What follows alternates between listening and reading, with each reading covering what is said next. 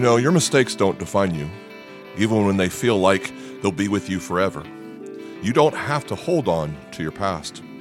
So step into your future that God has for you during today's podcast called The Grudge, starting now.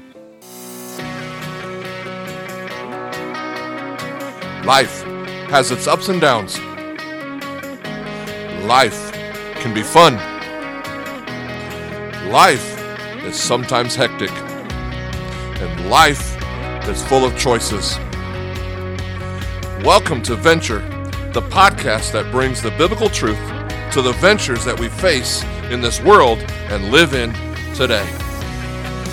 Hey everybody, thanks for joining us for another Venture podcast. I'm your host, Dan Wills. I'm the lead pastor at Chandler Acres Church in Bellevue, Nebraska, and we are so thankful that you are listening to us today because we've been in this series called The Grudge, and so if you're just joining us, we're going to wrap it up today.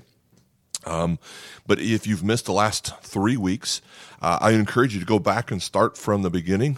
It's been a great message. We've received a lot of good comments, a lot of people saying they have gotten a lot out of it. It's meant a lot to them and helped them process their grudges. And so I would love for you to do that. But if you don't have time right now, that's okay. And if you just want to listen to this podcast, you'll be okay.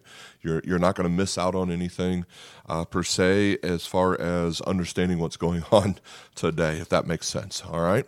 So we're so glad, again, that you are joining us. I just want to kind of recap where we've been. And so maybe you can make some of those decisions. Week number 1, we talked about how do we overcome the smaller offenses that weigh us down or hold us back. The second week, we talked about the bigger betrayals when somebody lies to us or lies about us or deceives us in a significant way, and how do we forgive that. And last week, we talked about forgiving God. Now, technically, we know that God never sins, and so we can't really technically forgive him, but there are a lot of people that hold a grudge against God. And so how do we reconcile with God and make things right? Okay. Love for you guys to go back and check those podcasts out. But today, I want to talk about forgiving the person that may be the most difficult to forgive. And that is forgiving yourself. How do you forgive yourself when you've let yourself down or let God down or hurt somebody that you love? When you think about it, this can be so difficult because we know what we did that we shouldn't have done, and we wish that we could undo, right? We know the words that we said that we didn't really mean. Maybe we kind of meant it at the time, but we didn't. It's not really in our heart, and we said it, and now we know we really hurt somebody.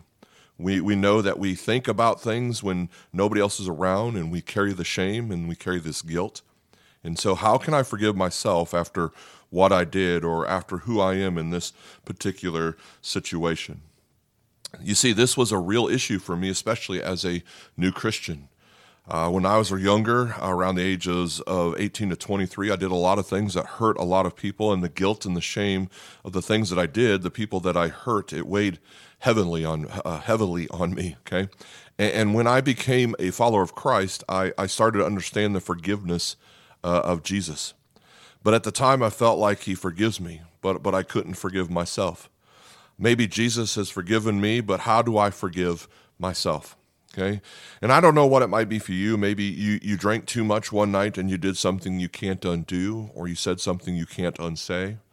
Maybe it was years ago when you were teens or early 20s like I was, and you felt cornered in a very desperate situation, and you made what you thought was the right decision at the time, but you've regretted it ever since, you know?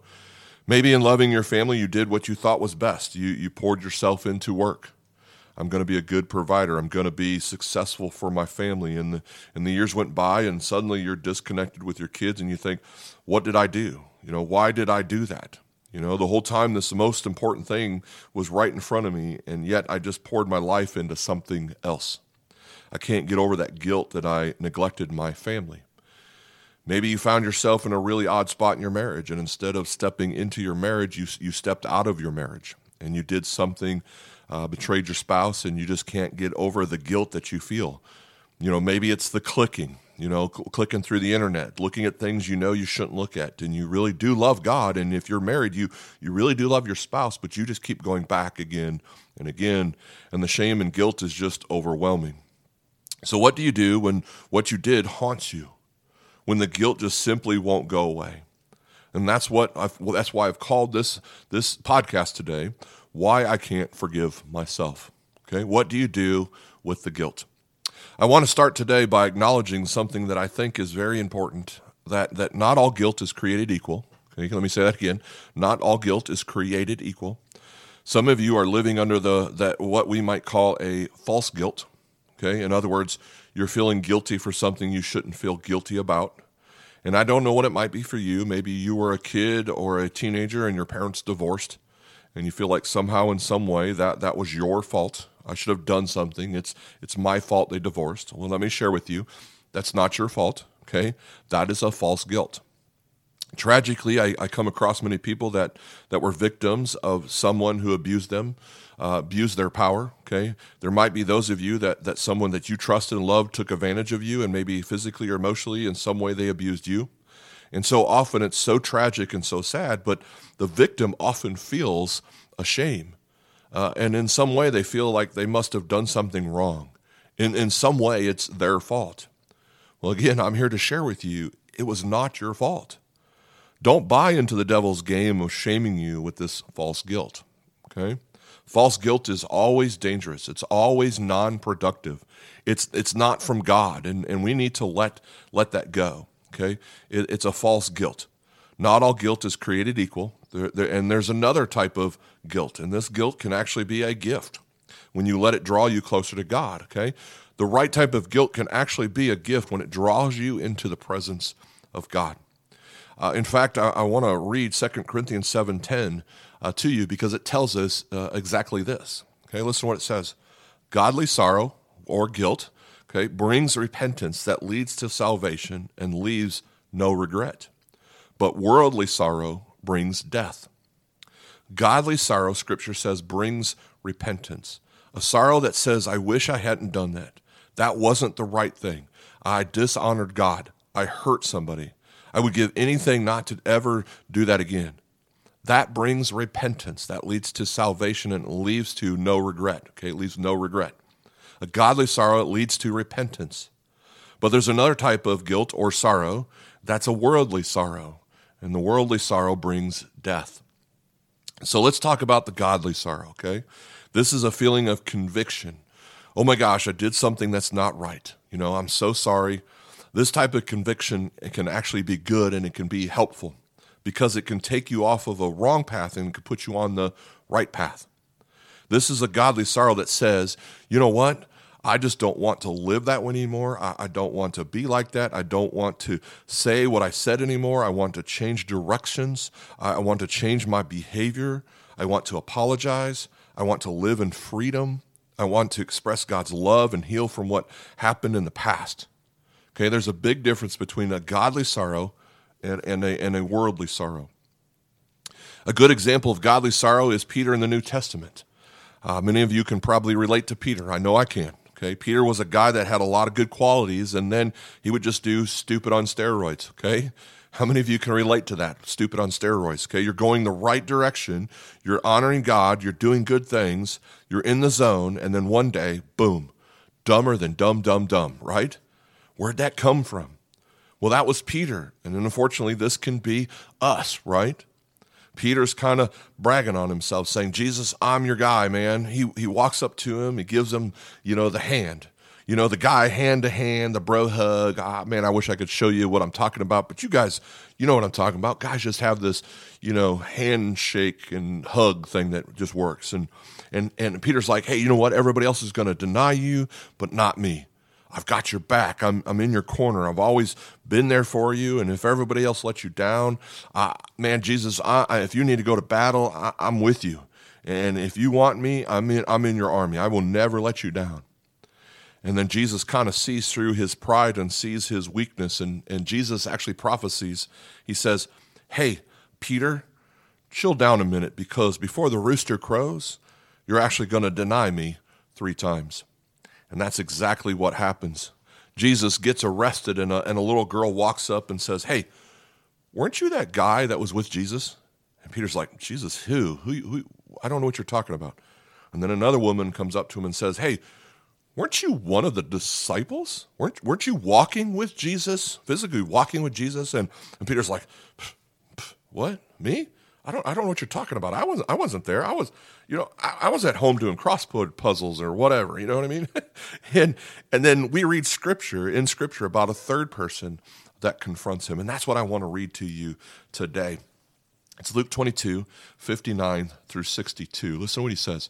About an hour later, another asserted, the third one, "Certainly this fellow was with him, for he is a Galilean." Peter replied, "Man, I don't know what you're talking about." And just as he was speaking, the rooster crowed. The Lord turned and looked straight at Peter. Jesus is there and turns and looks straight at Peter. And then Peter remembered the word the Lord had spoken to him. "Before the rooster crows today, you will disown me 3 times. And he went outside and he wept bitterly. Peter went outside and wept bitterly. A godly sorrow. "I cannot believe I did what I did. I am so sorry. I was so stupid. It was stupid on steroids." Have you ever felt like that? In the middle of your best intentions, "I'll never do that again," and then a short time later, you do it again. "I truly love this person with all my heart," and then in a moment of anger, you say something you'll regret for years and years to come. You promise yourself that you'll always, and then you don't. Or you never, and you do. And then you wake up, "I can't believe I did that. Why was I so stupid? How could God love someone like me that never gets it right, that always falls short, that hurts someone I love in such a significant way?" The moment you're there, the devil has you exactly where he wants you. The moment you're dwelling in your shame, your spiritual enemy has you in a corner, because shame is the devil's playground. Shame is where he wants you. There's a big difference between a godly sorrow, a guilt and a shame that personalizes a behavior. Okay?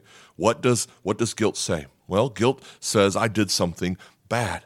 Okay? I did something that's wrong, but it's a separate act. It's forgivable. It is forgivable. Guilt said I did something bad, but shame says I am bad. I am a bad person. And what the devil does is he tries to use your action to connect it with your identity, to create a sense of shame.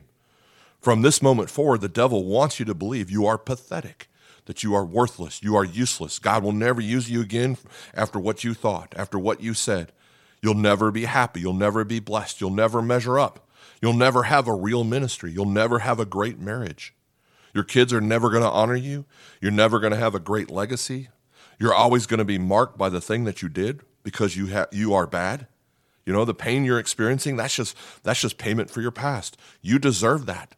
The moment you start dwelling in shame, your spiritual enemy has you exactly where he wants you. You can almost imagine what the devil would have been telling Peter about this time, right? "Peter, you blew it big time. Jesus trusted you. Out of all the people in the world, Jesus selected you to be one of his disciples, and then you went off bragging about how great you were. You'd be there for him, and then you'd let him down, and then you betrayed him. You fell short. And just to top it off, Jesus saw you do it. He looked you right in the eye. And guess what, Peter? All the disciples are going to know about it now. You're never going to have any credibility again. Your life is over. Your integrity is shot. Your ministry is ruined. You should be so ashamed of yourself." You see, shame is the devil's playground. So what does your spiritual enemy want to do? Okay, well, the devil wants to use your shame to drive you away from God. Okay, let me say that one again. The devil wants to use your shame to drive you away from God. You're not good enough for God. You'll never measure up. And after what you did, after the way you think, after the way you behave, after what you said, God can never really love you. Okay? The devil wants to use your shame to drive you away from God. But God wants to use your guilt to draw you to his grace. Okay, let me say that again. God wants to use your guilt to draw you to his grace. You know, you'll say, "I don't want that anymore. I have a safe place to turn. I have a God who loves me, a God who still cares about me, a God who receives me. His mercies are new every single morning, every single day." The devil wants to use your shame to drive you away from God.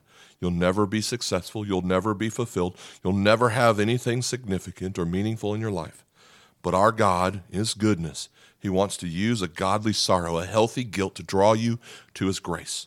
So you receive His mercy and you're free to do His will. Think about this. It's very similar to comparing what Peter did and what Judas did. They essentially did the same thing. Now, if you don't know Judas's story, just like Peter denied Jesus 3 times. Well, Judas betrayed Him 1 time for 30 pieces of silver. And instead of having a godly sorrow, Judas had what many of us have. In his shame, he had a worldly sorrow. I'm so busted. My life is over. I got caught. I'm so embarrassed. I'm so ashamed. I could never face anyone again. So what did Judas do? In his shame, he separated himself from God. And later, he took his own life. Shame is the devil's playground. Then there was Peter, who essentially did something very similar to Judas, but instead he had a godly sorrow. I'm so sad that I did this. I was wrong. Would you forgive me? And godly sorrow leads to repentance. The key word is repentance. What is repentance? Well, repentance is simply changing directions, okay? The word re means to turn. And pent, you can kind of look at it this way, like a penthouse. It's turning away from a lower way, okay, to turning to a higher and better way, okay? It's simply turning. God, I'm so sorry. I don't want to ever live like that again. I don't want to talk like that again. I don't want to treat someone like that again. I want to live in your ways. I want to find freedom. I want to be a blessing. I want to be a voice of hope. Okay? It's a godly sorrow that leads to repentance. I acknowledge that I sinned. God, I am so sorry. I'm not making any excuses for what I did or what I didn't do. It's a godly sorrow that leads to repentance. Jesus went on to give His life. Why? For the forgiveness of our sins. The one who is perfect became sin for us on a cross. He died in our place and the world went dark. And 3 days later, when some women went to the tomb to check on things, the stone was rolled away. The tomb was empty.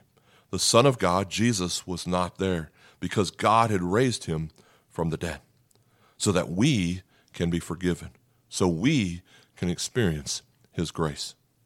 In John's Gospel, chapter 21, you can read this powerful story later, but Jesus shows up to Peter, the one who failed 3 times and denied Jesus in front of Jesus' own eyes. And Jesus looked at Peter and He said, Peter, do you love me? And Peter says, of course, yes, I love you. I did love you. I do love you. I just did something stupid, Jesus. Isn't that the way it is sometimes? With us, yes, I love you. Yes, I want to do what's right. Yes, I messed up. I don't know why, but I just did. And yes, I still love you. Let me tell you what Jesus did not say, okay? He didn't say, I told you were going to do it, He didn't say that. He didn't say, I want you to dwell on your past, go sit in the corner with your nose in the corner and think about what you did. You're in a spiritual timeout, okay? He didn't say that. He didn't do that, okay? He also didn't say you need to wallow in your sin for a while. You need to drown in your guilt because you now are going to hell where the worms never die and there's weeping and gnashing of teeth. He didn't do that. Listen to the power and love of Jesus. He says, Peter, do you love me? Jesus, you know I do, Peter said. And I can imagine Jesus turning or looking at him at that point and just smiling and saying, then feed my sheep. In other words, then do my will. Show my love. Finish your assignment. Do you love me? Yes, I do. Then you're forgiven. Go do what I created you to do. Let me tell you what Peter didn't do. Peter didn't say, I just can't receive your grace. I'll never get over it. I didn't deserve it. Jesus, your grace may be good enough for John and the rest of the disciples, but your grace isn't enough for me. Peter didn't do that. But that's exactly what many of us do. You can't really forgive me. I deserve to live in shame for the rest of my life. No. He acknowledged his sin. He apologized. He repented. And he received the forgiveness of Jesus. I don't know what you're holding, something you didn't do years ago that you should have done, something that you did that still weighs on you, something maybe you said, something in a moment of stupidity. If you've confessed that to Jesus, it is forgiven. And it's time for you to let it go, okay? To let it go. Now, I'm not going to break out into the Disney song, because I can't sing of the Let It Go song, okay? I'm just not going to do that. In fact, if I could never hear that song again, I'd probably be okay with that. But but I'll preach it in a sermon, okay, or in a podcast message, right? Because let it go, let it go. God's words actually say this in 1 John 1:9. Listen to this. This is so powerful. If we confess our sins, he is faithful and just and will forgive us our sins and purify us from all unrighteousness. Purify us from all unrighteousness. All unrighteousness. Let it go. Let it go. If you've taken it before God, Jesus has it covered. God doesn't hold it against you. He has forgotten your sin. You're free. Don't let the pain of the past rob you from God's calling for your future, okay? Let it go. The neglect, the lies, the words that you said, the thoughts that you had, let it go. Because you need to acknowledge the truth that no matter what you do, no matter how hard you try, no matter how much you will it or how much you want it, you got to understand something. You cannot change your past, but God can change your future. Let me say that again. You cannot change your past, but God can change your future. So let it go. Anytime the devil brings up your past, just remind yourself he's bringing up your past because he's intimidated by your future. Because God's hand is still on you. His grace is still in you. His power still works through you. Just remind yourself your enemy's trying to talk you out of God's potential for your life. Think about Peter. Who did God choose to be the guest speaker at Pentecost when God poured out his Spirit? God chose Peter. And what was Peter's message? It was very simply and unbelievably powerful. Peter said, repent of your sins. Just turn away from it. Call on the name of Jesus and you'll be saved. You will be forgiven. Think about who God chose to do his will, to preach his truth, to lead people to grace. He didn't choose the one who was perfect. He chose the one who was forgiven. He didn't choose the one who was always faithful. He chose the one who experienced grace. If you've been forgiven of much, guess what? You can love so much more. So do you love him? Then feed his sheep. Do his will. You are not what you did. That's something that you did. That's not who you are. The devil wants you to connect action to identity. You did something bad, and so the devil wants you to think you'll always be someone bad. But Jesus makes all things new. It's what I did, not who I am, because I am a child of God. He is still writing my story, and he's still writing your story. And the reason I know this is because I am confident. I am confident because of what Paul said. Paul said in Philippians 1:6, be confident of this, that he who began a good work in you will carry it on to completion until the day of Christ Jesus. Whatever it is, the weight, the guilt, the shame, take it to the one who died for you. Confess it, turn from it, and find freedom. Let it go. Hey, that concludes another episode of Venture Podcast. Thanks for joining us. I hope you'll join us next week as we begin a new series called The Gift. And we're going to be celebrating Christmas. We'll talk to you soon. If you'd like to know more about Venture Podcast or Chandler Acres Church, or if you'd like to support this ministry, please visit us at chandleracreschurch.com.